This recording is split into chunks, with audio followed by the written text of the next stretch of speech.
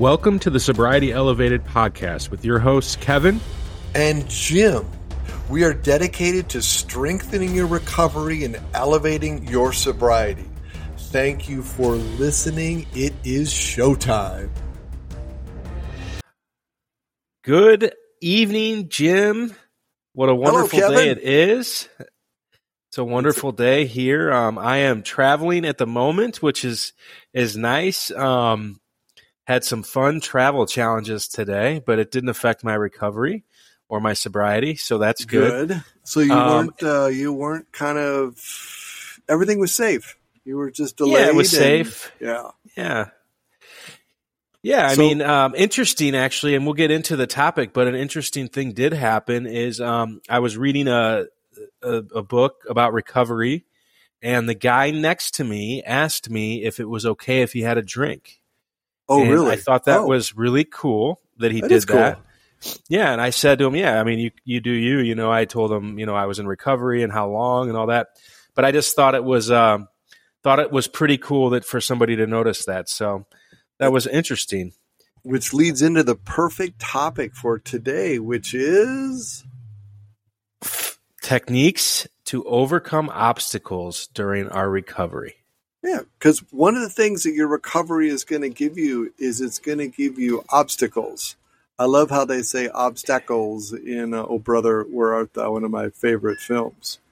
So today we're going to talk about some of the techniques that are going to assist you, because at the end of the day, what is the most important is you staying sober.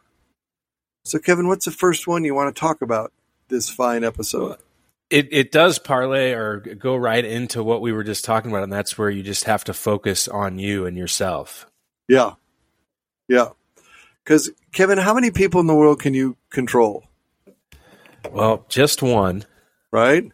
How about Michaela, though? I mean, I still can't even control her. I mean, even though she's 5, I mean, she's got a mind of her own. They literally learn at a very young age that you're not the boss of me.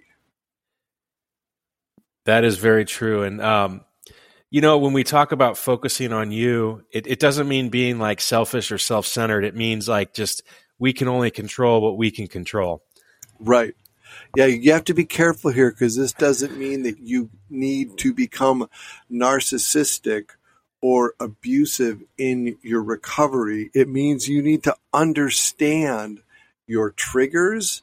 You need to understand the things that are going to support you, and you need to understand the things that are going to undermine your sobriety. Because when you can learn to control you, and when you can learn to focus on keeping the control on a healthy and vibrant you, your sobriety is going to get stronger. Yeah, and it's just like whenever you have to make amends or make things right with people, all you can do is what you can do, which is own what you've done. You know, they say, you know, in the programs and in the rooms, clean up your side of the street. And that's really all you can do. So other people's reactions to what you do and what you say, you can't control that. Yeah, and that's always, when I used to lead a lot of workshops, that was the best thing, because it's like, what if you gave me an amends and I was still so angry that I basically said, I'm not accepting your amends? The question often was, does that mean that you haven't given an amends? And the answer is? No, you did give an amends. Absolutely. And then one day, if the person that you gave the amends to is ready, you can deepen it. But the mere fact that you actually gave the amends and it came from your heart, like, this is going to sound cold, but it doesn't matter what their response is. You have given your amends. Your soul is clean. Yeah, and it's hard. It's hard to do that, because I have a few in my life where they're still out there, and you know, there's that, like, we want to do more. I want to, like, start trying to fix things, and you get back into that behavior. And I've done what I can do. And if maybe there's a point where I feel like I need to do more, I will. But I've owned up what I've done. And so we have to kind of just move on, like you said. And it is kind of off the topic, but when you clean up everything that you've done, it's so freeing and liberating. And, just every single day knowing, today I'm not going to drink, I'm not going to use, and not worrying about how other people's actions are going to affect me or affect that. Yep. Because at the end of the day, all you can do is control you. And if in your mind you are solid with your recovery, your sobriety is going to become amazingly strong. Absolutely. So what's number 2, Jim? Oh, I think number two is my favorite because it's practice mindfulness. And it's interesting because I think the word mindfulness is ironic because mindfulness implies a full mind, but what it really points to is an empty mind. If you are truly mindful, there is nothing there. And when there is nothing there, it allows you quite literally to be in the here and be in the now. There is no past. There is no future. There's just you being you right now. Yeah, people that have been listening to us for a while, probably it's no surprise to them that would be your favorite one. But what may be a surprise is it's actually my favorite one too.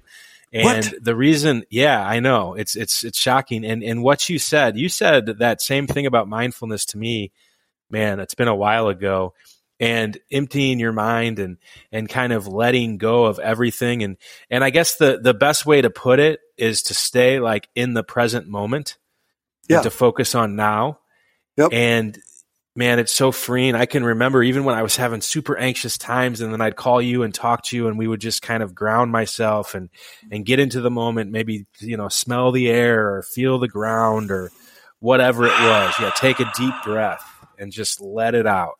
Yeah, and deep breaths are so powerful to do this because if you actually focus on filling your lungs all the way to your toes and then exhaling all the way to the top of the head, you're going to find that the stresses and the anxieties that tend to wrap you into the past or wrap you into future tripping, they disappear and you just get to be with your breath.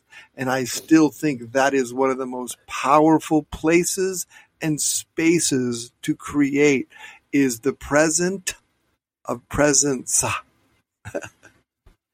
I love that, Jim. I remember when I first met you the very first time, and me, I was an angry guy still at that moment. And it said Breathworks with Jim Pekonen. And I was like, Breathworks, this sounds kind of like demonic or something to me, like what are we going to do? Some seance?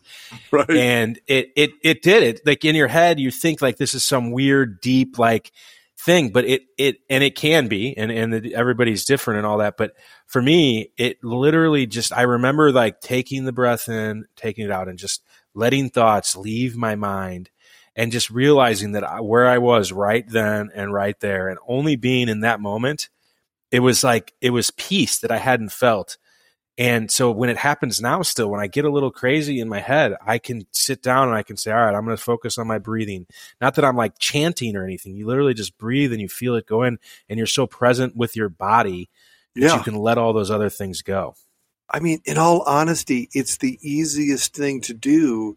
And I really feel in all my recovery work, that is the thing that created the most profound difference in people's lives is they just got to breathe. And maybe for 15, 20 minutes, they got to let go of the torture that was dragging them down because as well as I do, the first, I don't know if it's a month to a year, it's so tough. And the breath is so powerful to free you to where those obstacles, instead of becoming walls, they become paving stones that move you forward in life. And you become so self-aware when you get into recovery that I notice with me, one of the biggest indicators of how I'm feeling is how I'm breathing. And I feel it almost in my chest, like there's that like pit in your stomach almost feeling. And I realize it's because I'm not taking deep breaths. I'm not in the moment. I'm so worried about what's happened or what's going to happen that I'm not right then and there. And, it's all of this, it's in, in the 12 steps, it's, prayer and meditation, that's what we talk about. And that's really what this kind of is part of that step for me. It's meditating. It's through prayer and just relaxing. And like you said, mindfulness, but really unloading my mind actually. Yeah. Yeah. And even as we're talking about this, I've been breathing deeply in and out. Like, it's so clear. I'm going to have to look at my notes. You're going to have to lead on with the next one. Well, I will, but I'm noticing myself too, and we're just flowing, and my voice, everything. It's just, it's crazy. You actually so that's a simple one. Right. And it's funny, and I want to add this in before you did it. You actually get into a cadence with life. And when you can begin to be literally in the flow of life where you are so present, I don't think there's a better feeling. I agree with that. I think that the next one we're going to say, it's act with your wise mind. Woo! And let me tell you, people, that is not acting with your addiction-ridden mind. Yeah, I look at the wise mind. We get a lot of wisdom mostly we get wisdom from making mistakes. And so what I look at as my wise mind is the one where I've learned from all of my mistakes in the past, and now I'm living with those lessons and putting those lessons into action. Oh, that is a beautiful distinction. I have never thought of it that way. And sometimes, especially if you meet an older, wiser person, sometimes we can learn from their mistakes also. I mean, to me, that is the power of meetings.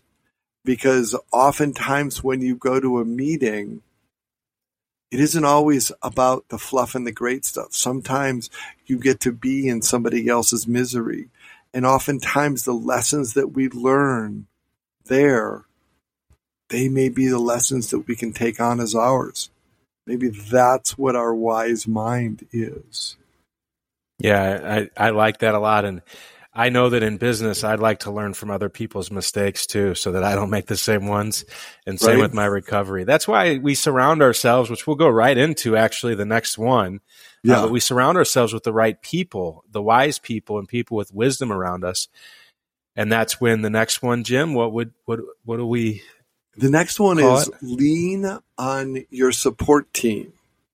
Because one of the things that we both know is it's the depth of your support team that is going to assist you to deepen your recovery and keep your sobriety strong.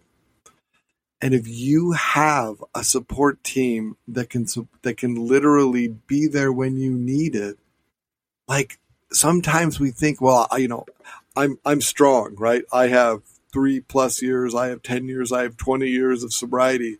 I don't need support. But I'm going to say just the opposite.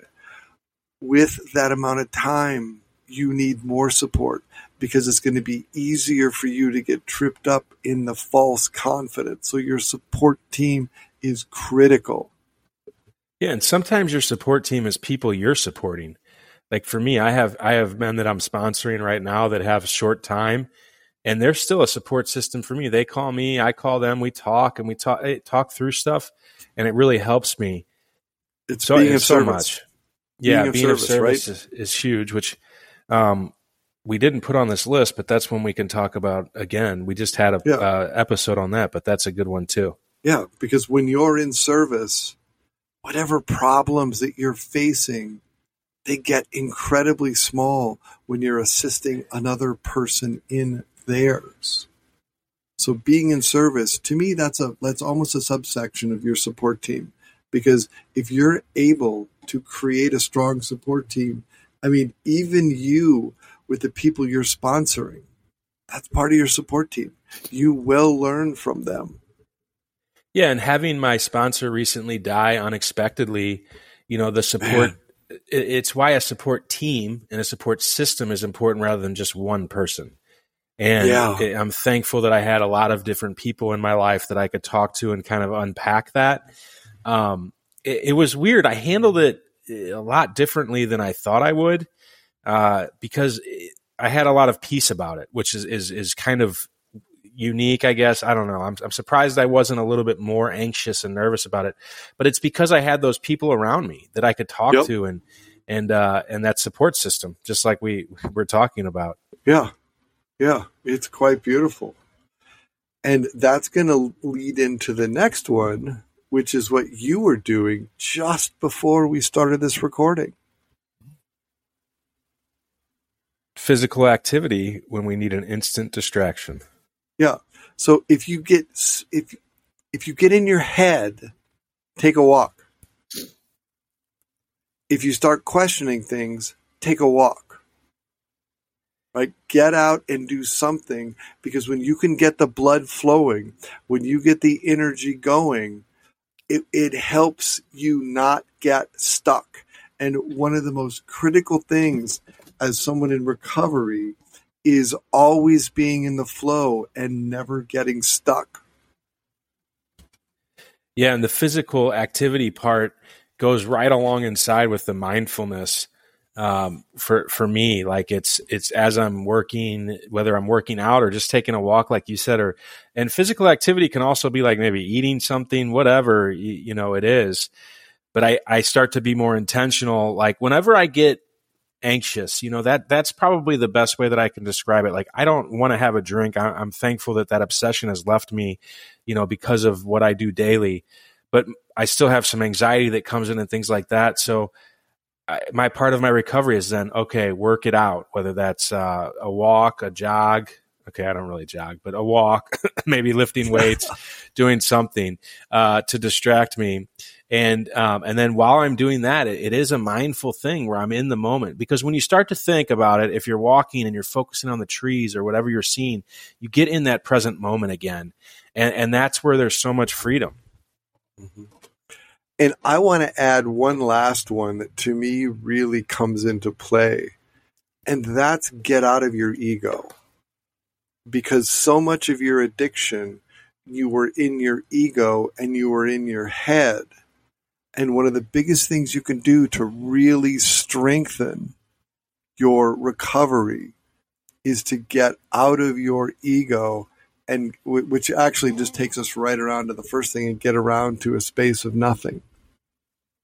Because from a space of nothing, you can create anything. You can create a stronger recovery.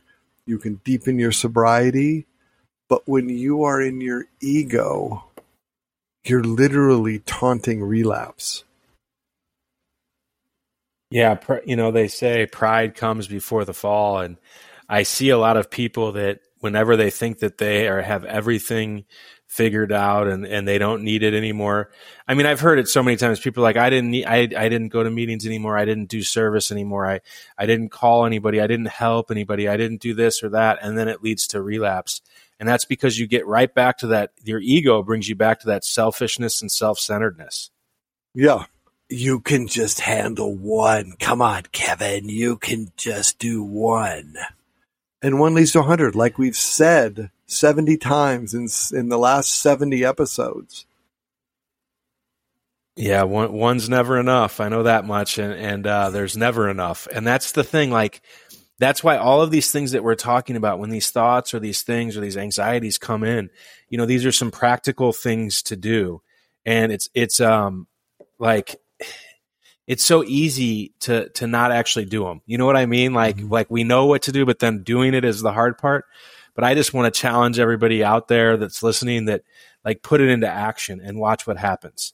And we've had so many people talk to us and say, hey, you guys said this and it helped me, and doing this helped me. And so try these things and watch. You'll see some relief. Focus on the mindfulness, focus on the support system. And if you've heard something that works for you, share these podcasts with others. Just say, hey, you need to give these two guys a listen, because this is how you deepen recovery in the world. And right now, it's a crazy world, and we need that recovery deepened. Thank you for listening to this episode of the Sobriety Elevated podcast. Please like us, rate us, share us with your friends and family. By doing that, you make the difference. The more people that listen to this, the more we impact the recovery around the world. Thank you and create an incredible day.